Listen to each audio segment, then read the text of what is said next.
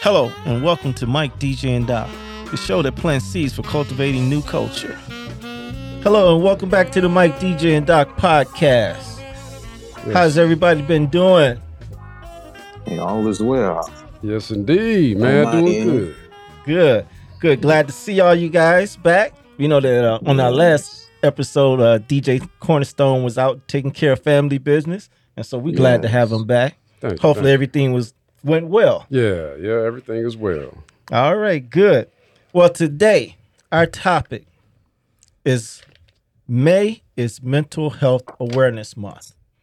So we're going to be going into a very serious topic that deals with individuals that may have been dealing with mental health issues or different things of that area. And we're hoping that when we get done with this podcast, that something will be said that will be life transforming for those of our family that's tuning in. And we have a very, very special guest. And I say that about all our guests, but this one is really very, very special. Miss Cynthia Jones, who is not only a guest on the show, but it's a classmate from way back in kindergarten. Wow. We've been knowing each other for years. And I am so excited to have her on here because she works in this area and she brings so much to the table. So we're hoping that when you tune in, you can glean something that's going to be, like I said, life transforming and encourage you. And for most of all, we learn something that we didn't know. Because we want to be helping at least one person, eh? Mm-hmm. All right. So, Miss Cynthia Jones, but we're gonna call you Cynthia on here. Hello, because we close like that. We are. Well, I tell you what. Tell our listeners who are you, what you do, and how long you been doing, and where you been doing it. Well, my name is Cynthia Jones, and the question, what I do, is a little loaded question. What I do for pay is I work for a company called Baxter, and Baxter owns about 70 plus dialysis clinics throughout the world, and I'm responsible for quality in all of those clinics. Okay. So if you want to have me back on Renal Health Month, I can talk about that too. And in my volunteer time, I am the president of the board of directors for Thresholds in Chicago. And Thresholds is a $110 million organization. We have about 1,200 employees. And we provide services to people who suffer with mental illness and substance abuse and often homelessness. Okay. And so I want to give you some facts on that organization. We have 1,200 plus employees, 30 unique programs, 7,243 clients that we've served and helped. And we have 1,250 housing units that we manage. Okay. And so our saying is we provide home, health, and hope. All right. Awesome. So y'all better buckle y'all seats up and get ready, because it's about to go down. All right. So we're going to set the table for our discussion. And at the time of this recording on this previous weekend, I had the opportunity to go to Orlando, Florida. And I had the opportunity to attend Bishop T.D. Jakes' International Leadership Summit, which anybody who's ever known anything about Bishop T.D. Jakes and the different summits that he put on, like the Woman Thou Art Loose and other manpower and different things. But this one he does is not only for the church community, but it's for business leaders also. So they cover a wide range of topics to move everyone forward or move the needle in their business or their ministry forward. And he had the guest, Dr. Anita Phillips, who I believe she's a member of his church. And just to give you a little bit of background on Dr. Phillips, nationally acclaimed trauma therapist and In the Light podcast host, so she has her own podcast. Dr. Anita Phillips is recognized for her groundbreaking work as the intersection of mental health, faith, and culture.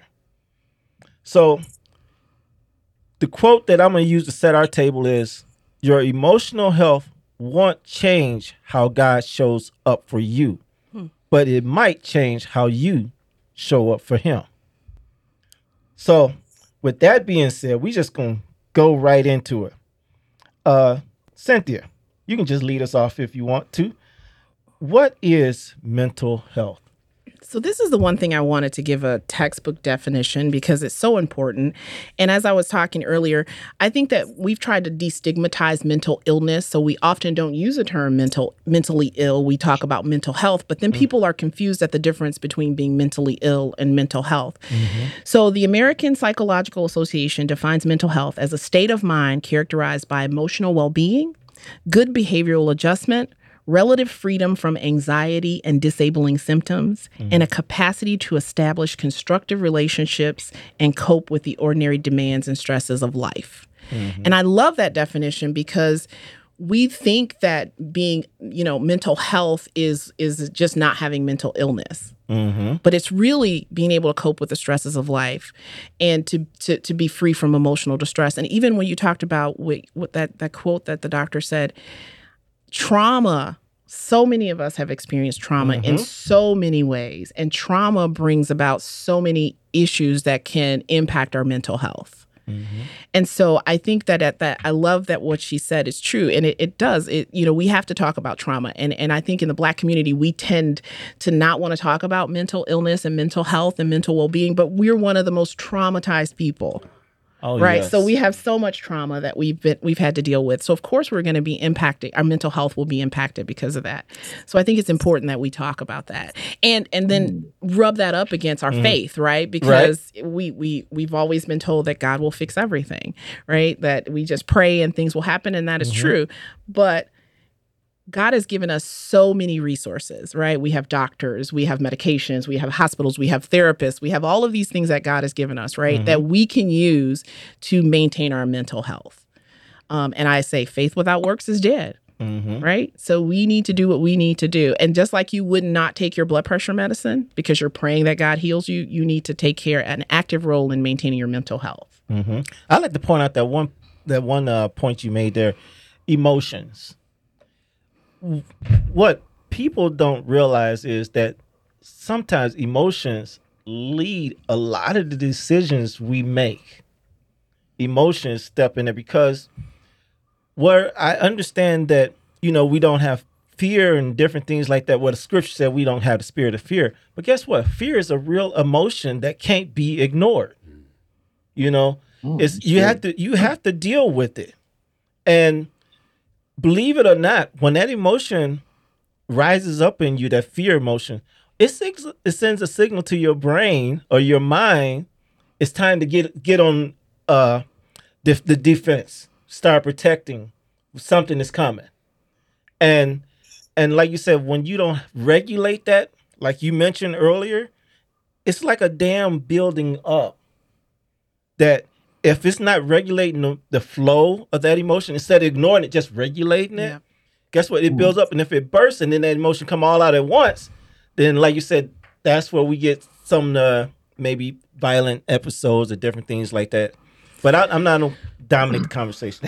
Go ahead. No, I think that's true. I think fear can be a primary driver. And I think that that's what you don't want, right? You don't want to make decisions based on one emotion ever, whether it's fear, whether it's lust. You don't want to make a decision based on one primary emotion. I mean, God made us very complex. So we think, we feel, and you should have a balance in all of those things, right? And I think that's what being mentally healthy means, is that even if you're afraid and you have fear, you're using your brain to rationalize, is it a justified fear?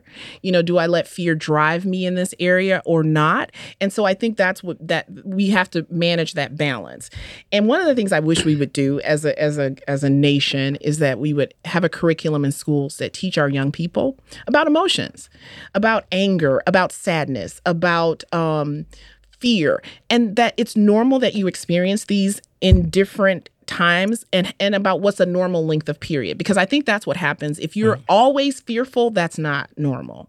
right? That's not what should happen. You shouldn't always be happy, just happy, happy, happy. That's what we call mania in the mental health community. You know, those people that they're up and they're going and they're running and they can't slow down. And when they do slow down, it's a crash. It's not a slow down because you can't function like that all the time.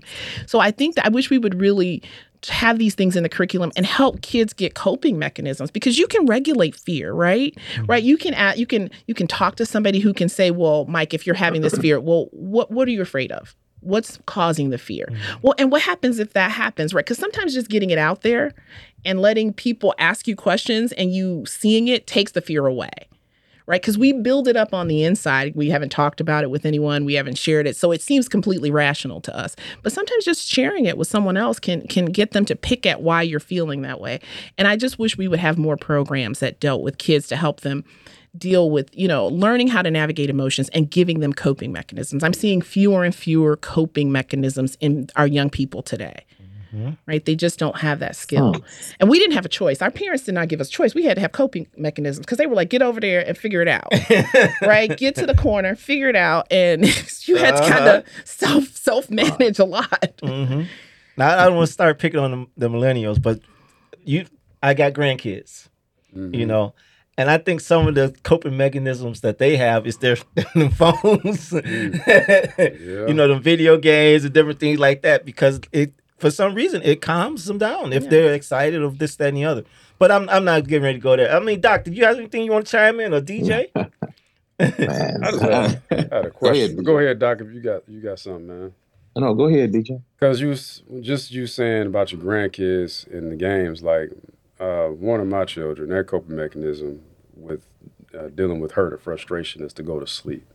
And I'll just say it's my daughter. So it alarms me. So I go and I baby, you okay? Try to get her up. And I just feel bad because I know that's why she's laying down, because she's sad or upset. So my question is, should I just let her rest?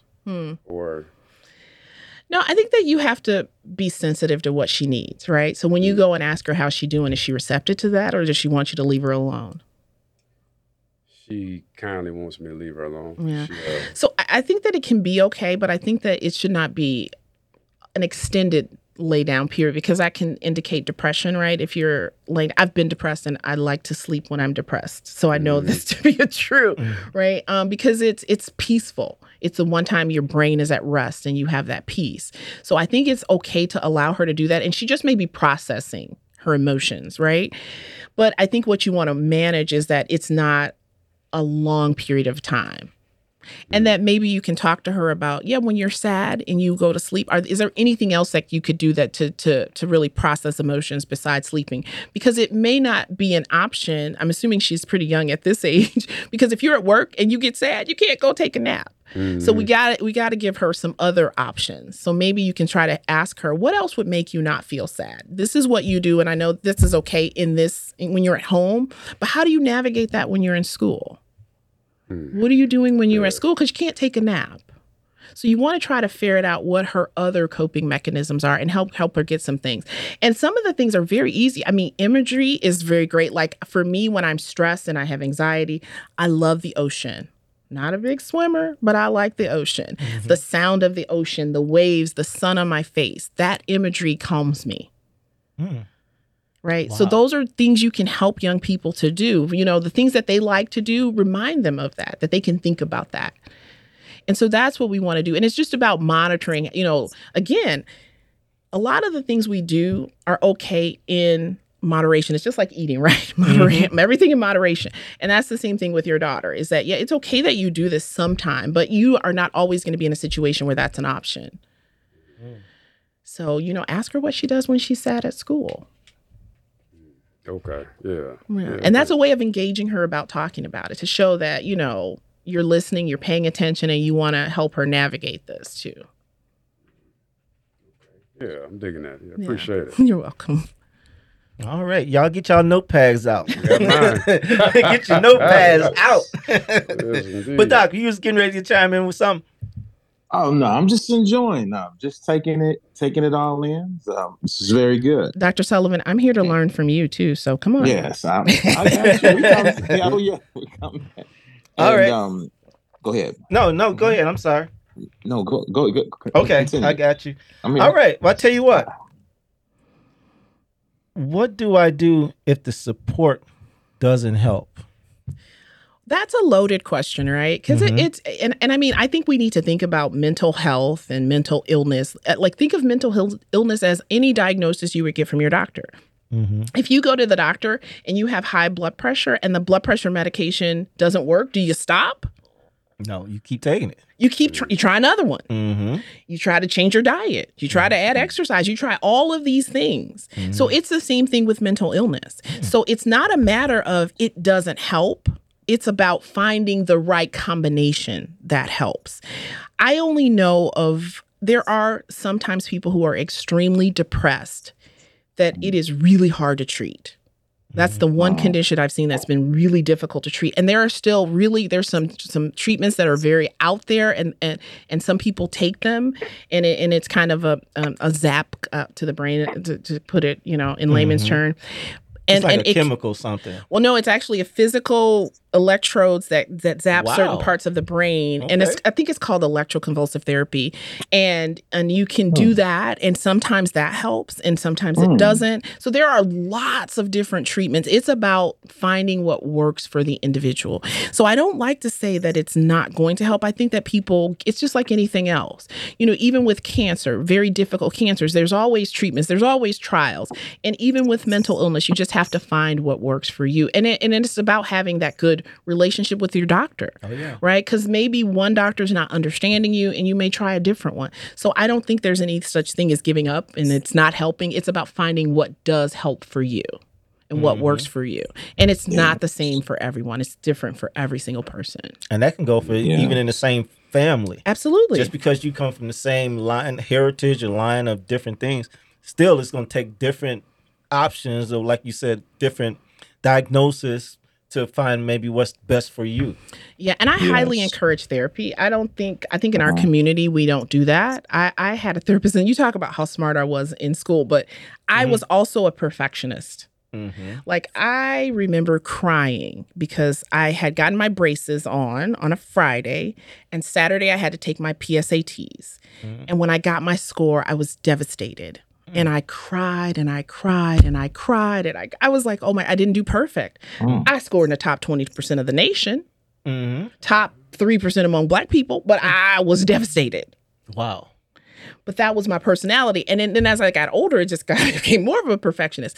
And I remember I had this wonderful therapist who was a Christian, and she was an older Black woman. And one day she said to me, "What's your name?" And I said, "Cynthia." She said, "Oh, so it's not Jesus. Just checking." And it was like mind blown. Yeah. So, and then I started to let things go. So if my house isn't perfect, it'll be okay. Right? If this isn't perfect, it's gonna be okay. And I think that, getting someone who you can talk to and who can get you to see things differently than the way you see them is helpful. And so I think therapy can help a lot, right? And sometimes people need medication, sometimes they don't. But I think a lot of times we just bottle things up, and it's always worse. Until you say it. When you say it, sometimes you even go, yeah, it's not that bad. But we keep it inside and we don't say it. So I think it's important to seek therapy. It's very helpful.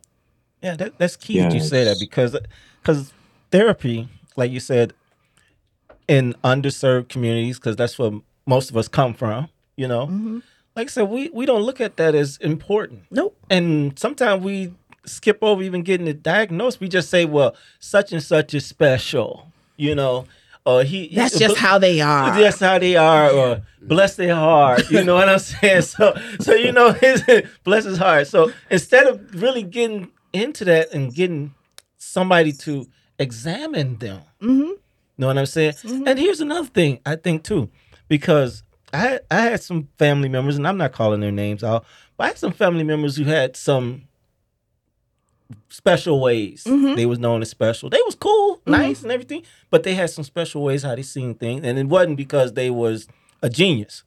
But some of the parents had some extreme, I want to say extreme pride issues. Yeah. That even when someone came to them from, I want to say, institution or school or whatever, because I wasn't there and I just heard, like I said, just heard stuff. And I was a child. So they came to them and they told them, look, such and such need to be in this class because this class will help him with more of his things that's going on. Yeah. And they shunned it off totally. Yeah, and I mean, we use our pastors a lot too, right? Yes. They're our free therapists. When we do get therapy, we go to our pastors. Oh, Doc, you got to talk now. Yes. They're our free therapists. But yeah, I do think that a lot of parents view it as I did something wrong. Mm-hmm. Right? That if my child, again, like me with the perfection, right? If my kid isn't perfect, clearly it's something I did wrong. And so I think when someone comes to you and says they may need this special attention, they treat it as though it's an indictment of their parenting skills. It's certainly not, right? It's just that you're trying to give the child the things that they can most benefit from. So we don't take advantage of therapy. We don't often take advantage of the advice that we get, even though it's good advice. And it's unfortunate because the kid ends up suffering, right? We just need to do better. And that's why I think Thresholds, we especially want to destigmatize mental illness, right? And I used to teach nursing, and that's how I got into mental health. I used to teach mental behavioral health in nursing. So I would take my students into a locked mental health unit, and we would interact with patients and we would learn. And one of the things I always wanted my students to know is that, what's that saying? There, but by the grace of God, go I. This could be any of us. Because that's what I think people don't understand about mental illness is that, and I used to use the example, you can have the parent who loses a child, and one parent never gets out of bed again, the other parent forms a foundation. And there's everything in between, right? Because trauma can lead you to mental illness. And so I would run across patients, they had been doctors and lawyers and nurses, and now they're homeless because they've had, they hit a bump in the road that they couldn't recover from. And so it really is not something that is unique to any one person. I mean, again, trauma can cause, when you look at PTSD and look how much mental illness that causes. So we know that trauma can cause mental illness. And I think that we just need to look at it as it could be any of us. So it's all of our jobs to promote good mental health and well-being and to not stigmatize it. That's what we can do. Right? Yes. And we haven't gotten there yet. Yes. I want us to be there. Most definitely. Come on, Doc. Yes. Now, you know she brought the pastor in there. Now, come on. Set the table real good. I was just, But, dealing with a lot of mental illness and mental breakdowns is really trying to get people how to deal with the dominant voice in their head, because that's where the warfare is going on in a person's mind. And, that's where the challenge is, and many times when you're dealing with people, you need to know where they come from. You need to know the history of the family they come out of, because a lot of mental illness has been passed on and, it hasn't been dealt with. And anything that is passed on, it moves with momentum. Of course. And so we see in today in times now, all these shootings it's become very popular. And they, even with the shooting that just took place in Nashville a few weeks ago when the children got killed, they're debating, they really want to put this lady's thoughts on the news, what she was thinking, what she was writing before all this took place, to see what was going on in this person's mind, which I don't think they ought to, air that and broadcast that, because you further empower the powers of darkness. Yeah. All you're doing is that's releasing a strategy for the next person. So, but, dealing with a lot of mental health and mental illness is really because it's a dominant voice in the person's mind, that's making them feel unworthy, making them feel like nobody wants them, nobody likes them. Words have power the power of life and death is in the tongue. Amen. Many people have been spoken to so wickedly and viciously, as they were raised up, being brought up to where they feel so unworthy. They don't even see no way out. They don't see no hope because of the words that wounded the souls of their very being. Yep. And that's what the Bible talks about being trespassed against. That's mean you trespassed, you violated me in such a way that, and it takes healing, it takes deliverance, it takes, leaders that have an understanding, because you can't just lay hands and throw oil. No. And be set free. And, it's not that simple. It's an ongoing, unfolding process. The mind is the battlefield, and the battle never stops. And victory is either won or lost in the mind. Yeah. But I'm gonna just No, I have a question for you, Dr. Sullivan. Yes. So one of the things that was really helpful for me was to create, because as smart as I was, as well as I've done in my life, I think everyone has self-doubt, and everyone has those things that they think, they could be better at. One of the things that's really helpful for me is I created a list of positive affirmations. Mm. Yes. Right. Yes. To encourage myself and to tamp down that voice inside. Right. So, I would say them in the car when I was driving on my long drive to Chicago to work. Right. Yes. And I encourage young people to do that. Yes. Right. The things that they're having self-doubt about. If it's because, I grew up in a time when your hair needed to be straight. So I always had really kinky hair. So I was always like, my hair is long and beautiful. That was in my affirmations. Right. Gotcha. Yes. So that I feel comfortable. Right. Definitely. Because it's about tamping down that inside voice, exactly what you said. And so I always encourage the young people in my life we're going to do affirmations. Put them on your mirror. That it's about you encouraging you. Because people usually respond to how we come across, right? Yes. Oh, yes. And so if you're having that self-doubt, people play on that, right? Pick up on it. Yeah. Yes. And so I think that you're right. That inner voice is so powerful and can be so damaging, right? Yes, and is often a liar. Yes, definitely. Yes, it is. Yes. So it really is. And I have a question. That's biblical. Go ahead. Because I promise you, I wrote it. I was writing my question down as you were finishing up and as you were starting.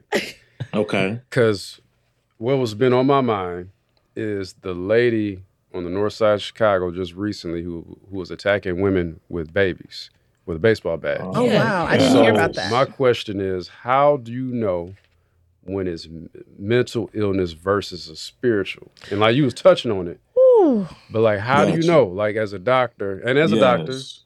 Yes. Ooh. And can you know? Can you know? Gotcha. And what were you getting ready to say at the end of that question? I just want to make sure before I answer. Yeah, because that situation, I don't know if you got to see it down in Tennessee there, Doc. I'm going to pull it up. She on the north side of Chicago. They caught her. She attacked 6 women, and this was planned because she would tell them before she started swinging at them, I'm going to kill your baby. And the women would be protecting their baby. I'm like, is that mental or is that something spiritual? Well, here we go. They're hand in hand. You can't separate them. And we're going to get to that in the end. You can't separate them. But listen, when you're dealing with a situation like that, the Bible said, don't let the sun go down on your wrath. Be angry, but sin not. The verse immediately that follows that is give no place to the devil. A lot of people have become angry since they were young. The Bible says, do not provoke children to anger. And it's specific about that because anger opens the door. And children do not know how to cultivate and deal with anger. So unaddressed anger eventually becomes aggression, becomes attack. And it opens the place, the opportunity, the mind for the enemy. We have a real enemy, it gives him place to eventually influence that person's behavior through the dominant thought that's in their mind. Yeah. And so if you've done hurt me, even though I didn't like being raped, I didn't like being abused, I didn't like being molested, I ain't like being talked to like that. You know what I'm saying? Glory to God. But if I never get that healed and delivered and checked and regulated by nature, I will hurt people because hurt people hurt people. That's exactly what I was thinking. Hurt people hurt people. You know what I'm saying? You know, by default, I will be an abuser. By default, they took my baby. They made me have an abortion when I was 12 because, you know, somebody in the family raped me. Now, guess what? Oh, I never got healed from that. So guess what? Now I'm killing babies. I'm killing women that are pregnant with babies. So my. Wow. No, that got me stirred. I mean, no, that was powerful. And I agree. I don't think you can separate it. Just like we can't separate our mental being from our emotional being within us, right? And our spiritual being. It's all there. Yeah. It's all intertwined in us. Yeah. Right? Yes. So, so when you say that, I'm like, I don't know if you can separate. You don't know, but because it's all in us. And I definitely... Doctor, you're so right about anger and how even if you notice I always said my last name should be Andretti. If I could have been a race car driver, I would have done that. I love driving fast. Give me a stick and a fast car and I'm happy. Right? So I'm usually the fast driver.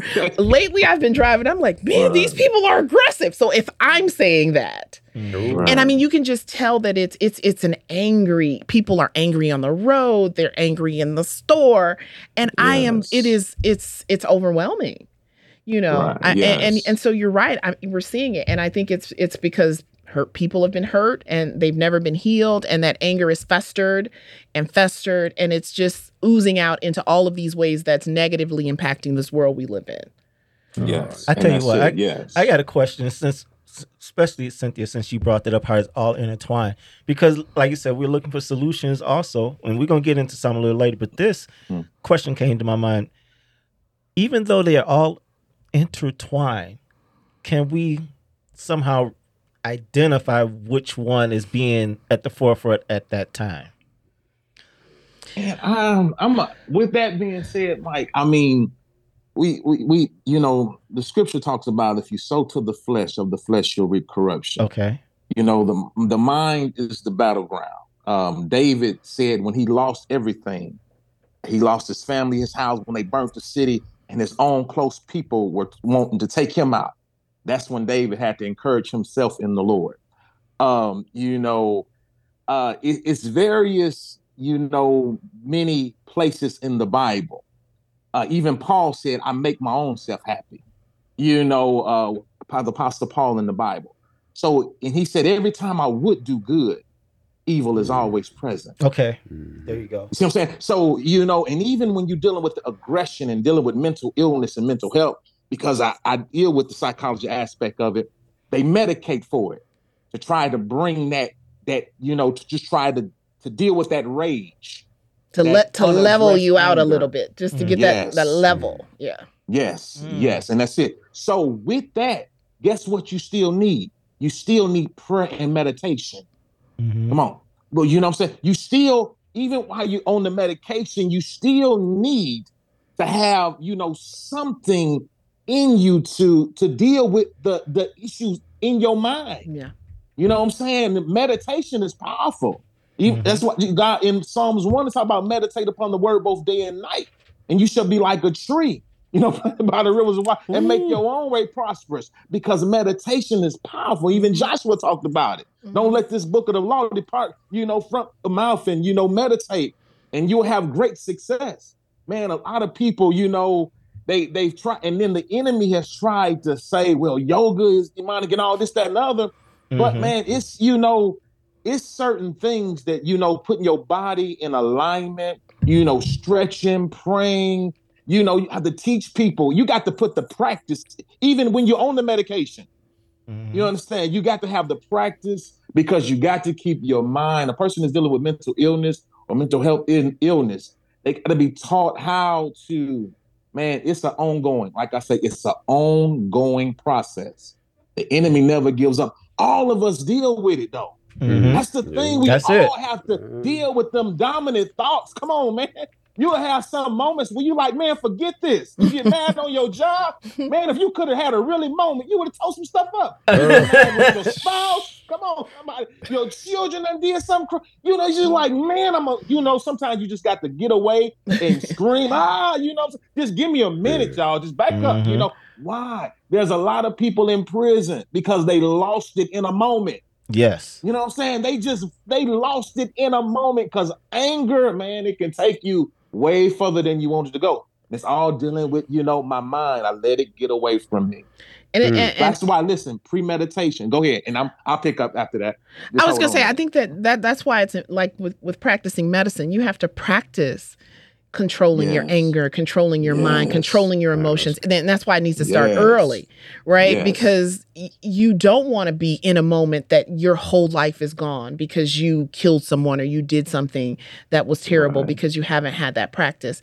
And I was going to say, when you were talking about we deal with it, and there are people who don't know the Lord, and they have techniques too, that they're walking through the woods. They're doing, I mean, I think everybody has to have something that calms you, that centers you. And whether it's yoga, whether it's exercise, whether it's needlepoint, I don't know, but there are all these things that you can do that are calming, right? That kind of take your mind, whether it's meditation, because meditation is very powerful, right? Clearing your thoughts. And, even I'm on Headspace. Our job gives us that, which is kind of nice but like they talk about how just taking 5 minutes a day to meditate improves your sleep.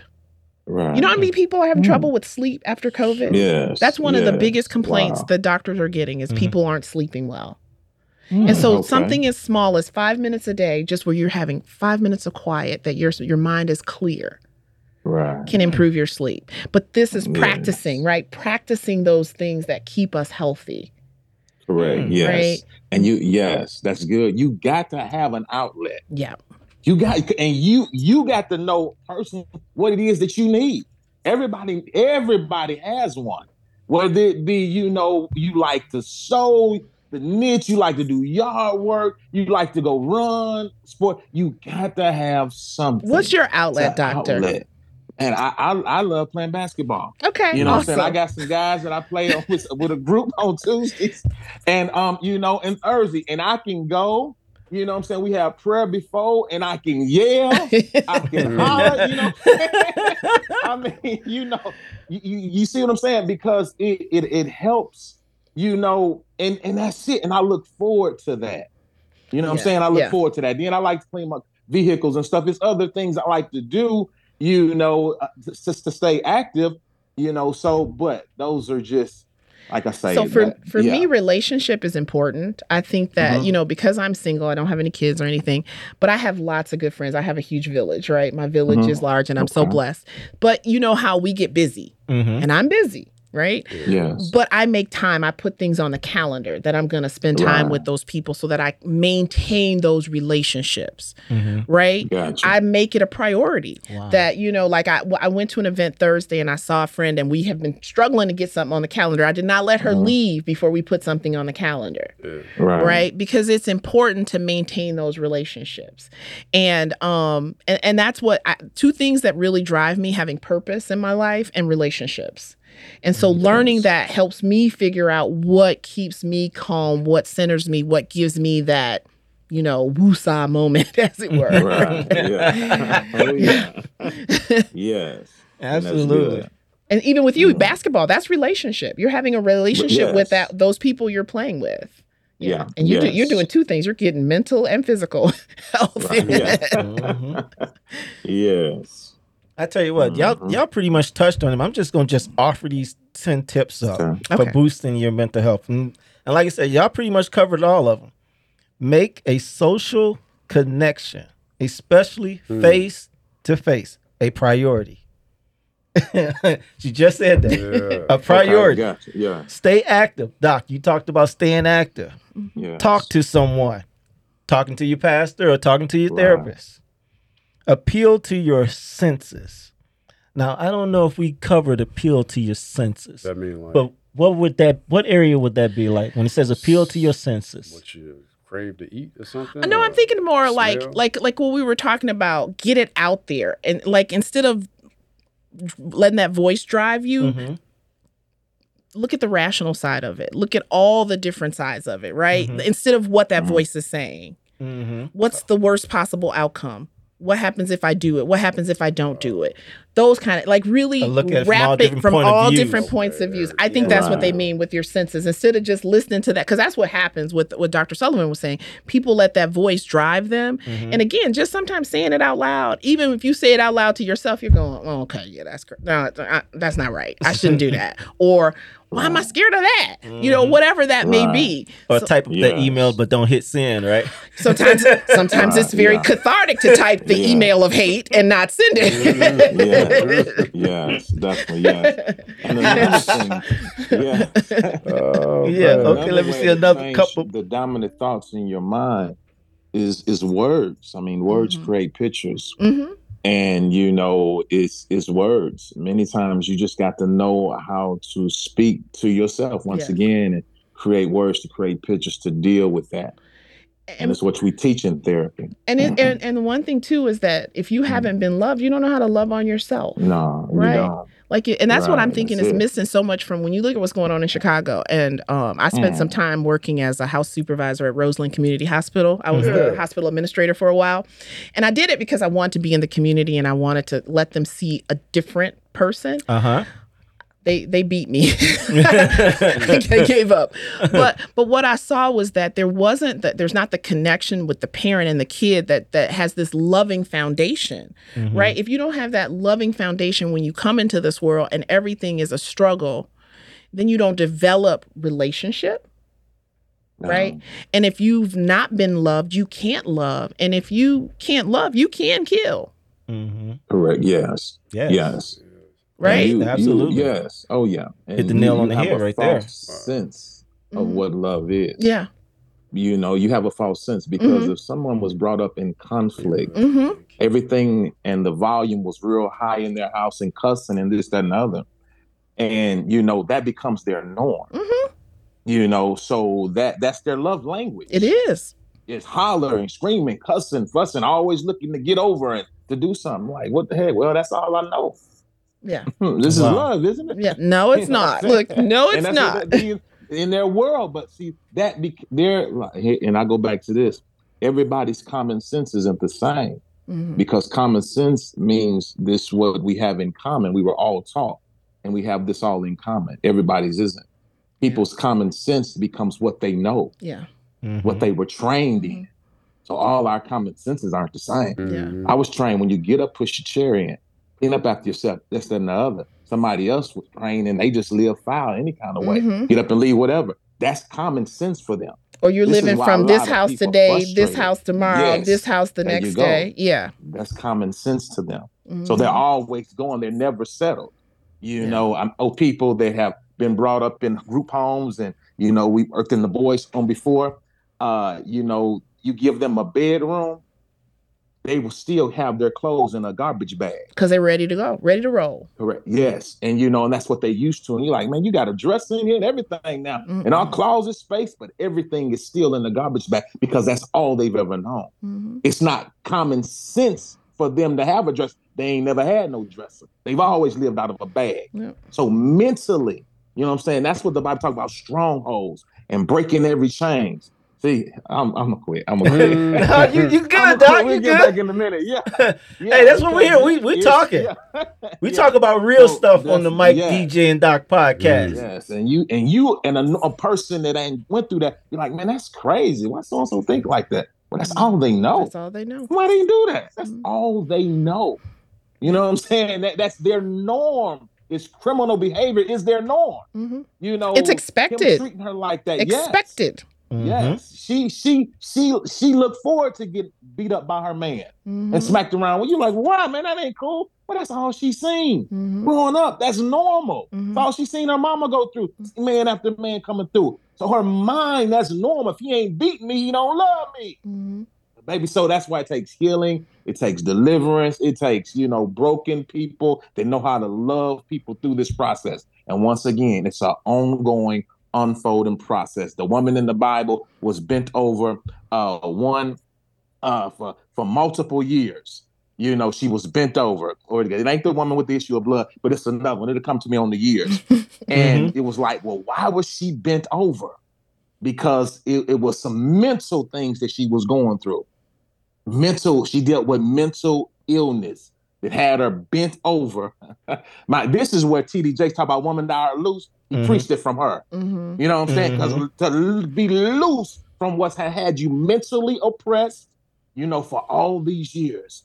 The jealousy, the bitterness, the anger, the unforgiveness. Because see, all these things not only work against your mental, they work against your physical. That's what I was going to say, because that's why she was bent over, because it became the mental went to physical. Yes. And then she was stuck over. Right? Yes. Yeah. See, y'all already covered it. I ain't gonna even ask that question. Can mental health affect you physically? Y'all covered it already. Yes. If the spirit of a person not right, which deals with the mental, body, mind, soul, spirit, all intertwined in one. The Bible talks about it, it opens up your body, your defense system, your immune system is open up. That's where disease come in at. Yeah. Cancer. Well, and in our organization, we definitely see that our clients have a shorter life expectancy than the average population. And it's because they have mental health issues, and that leads to other chronic conditions. And so we see that. And it's heartbreaking, right?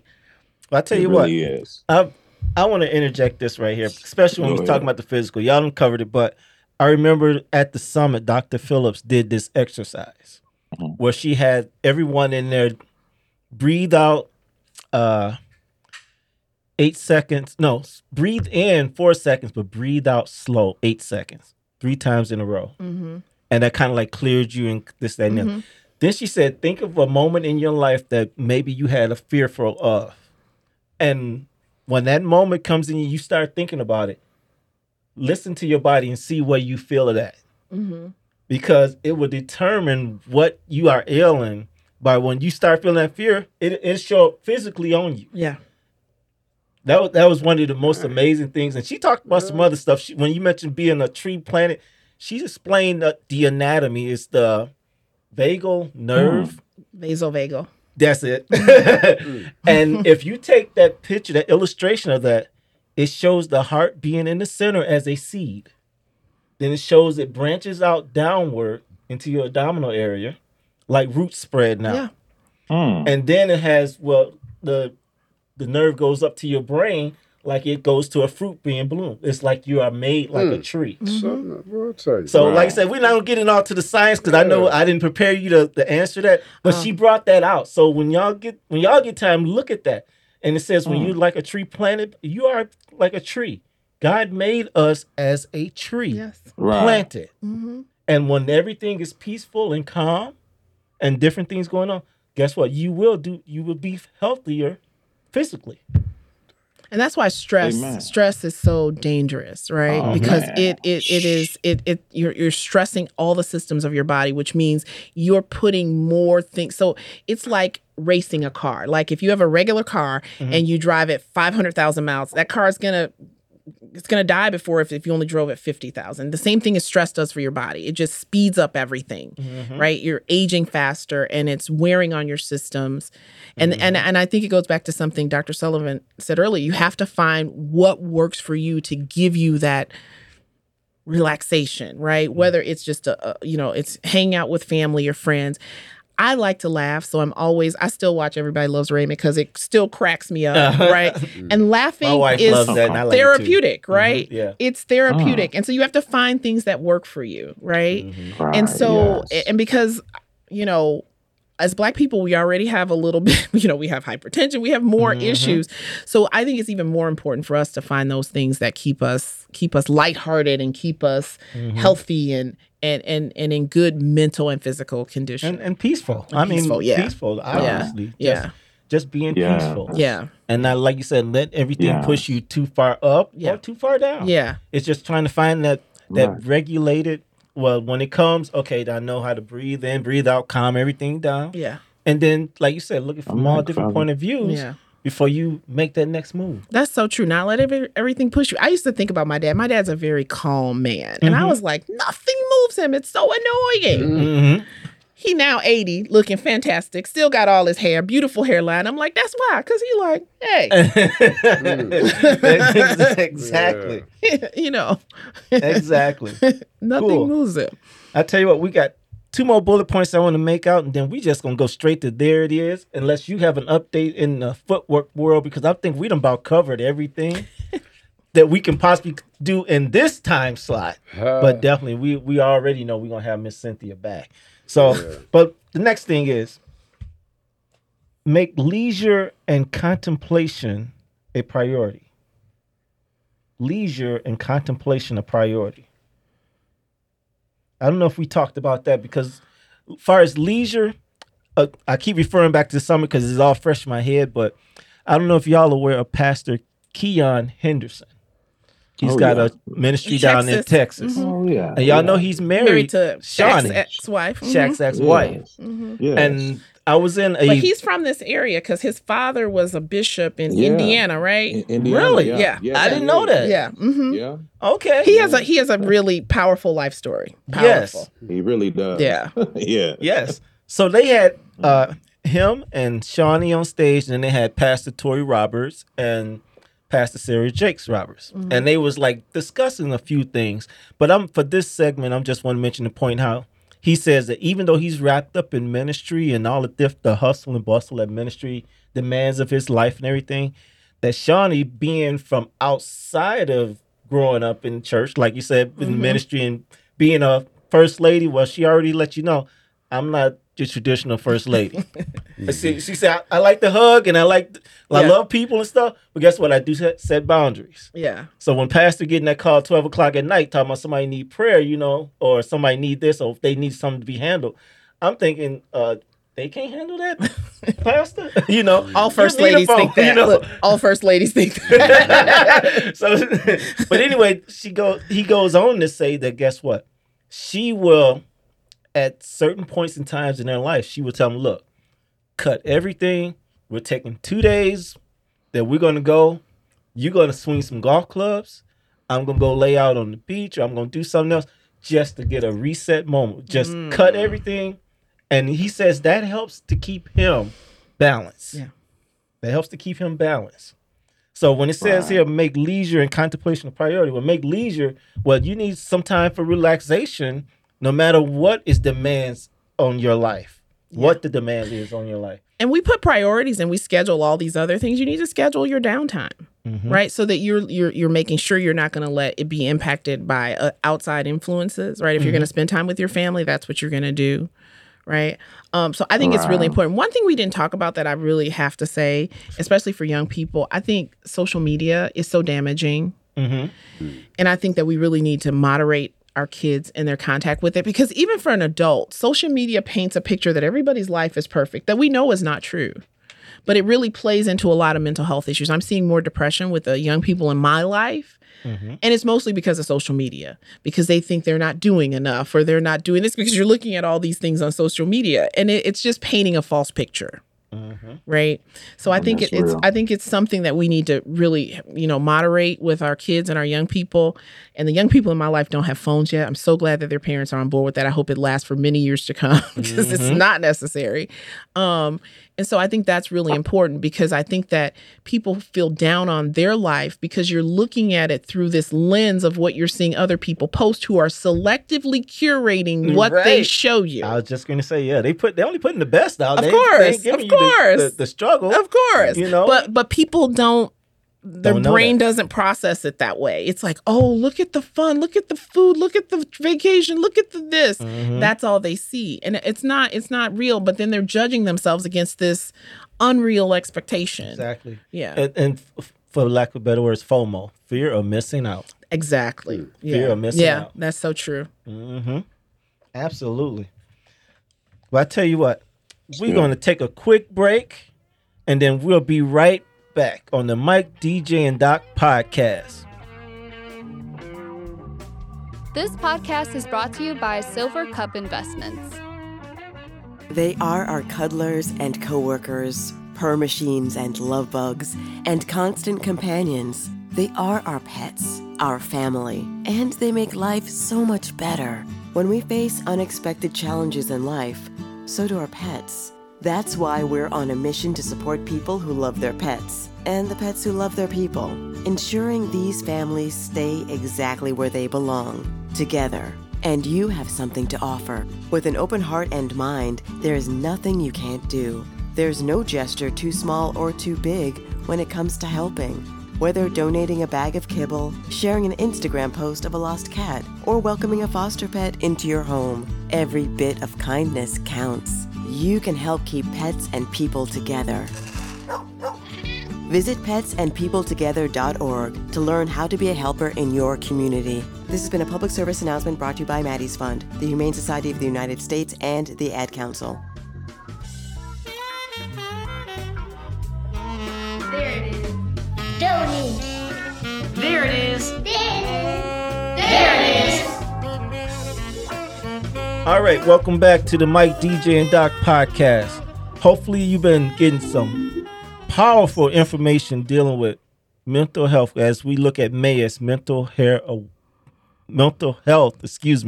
awareness month, so that we can bring some information to you that might help transform your life. Miss Cynthia, we want you to let everybody know how that they can get in touch with your organization, or if they need help, how they can get pointed in the right direction. Okay, well, you can contact my organization. We're at thresholds.org on the website, and you can look us up. I don't have the telephone number with me. Oh, actually, they did give me the number. The crisis suicide hotline is 773-572-5464. And so you can call them. You can also reach out to 773-537-3601, and they can point you in the right direction. We offer services for people with mental illness and substance abuse and homelessness. And if we can't help, hopefully we can point you in the right direction. Thank you so much. Yes. Thank you so much. We're so glad to have you on, and definitely look forward to having you back again. I really enjoyed it. I learned some things, which is always fun for me. Yes. Absolutely. Awesome. Thank you so much. Doc, go ahead and sum us up, and we'll get on out of here with There It Is.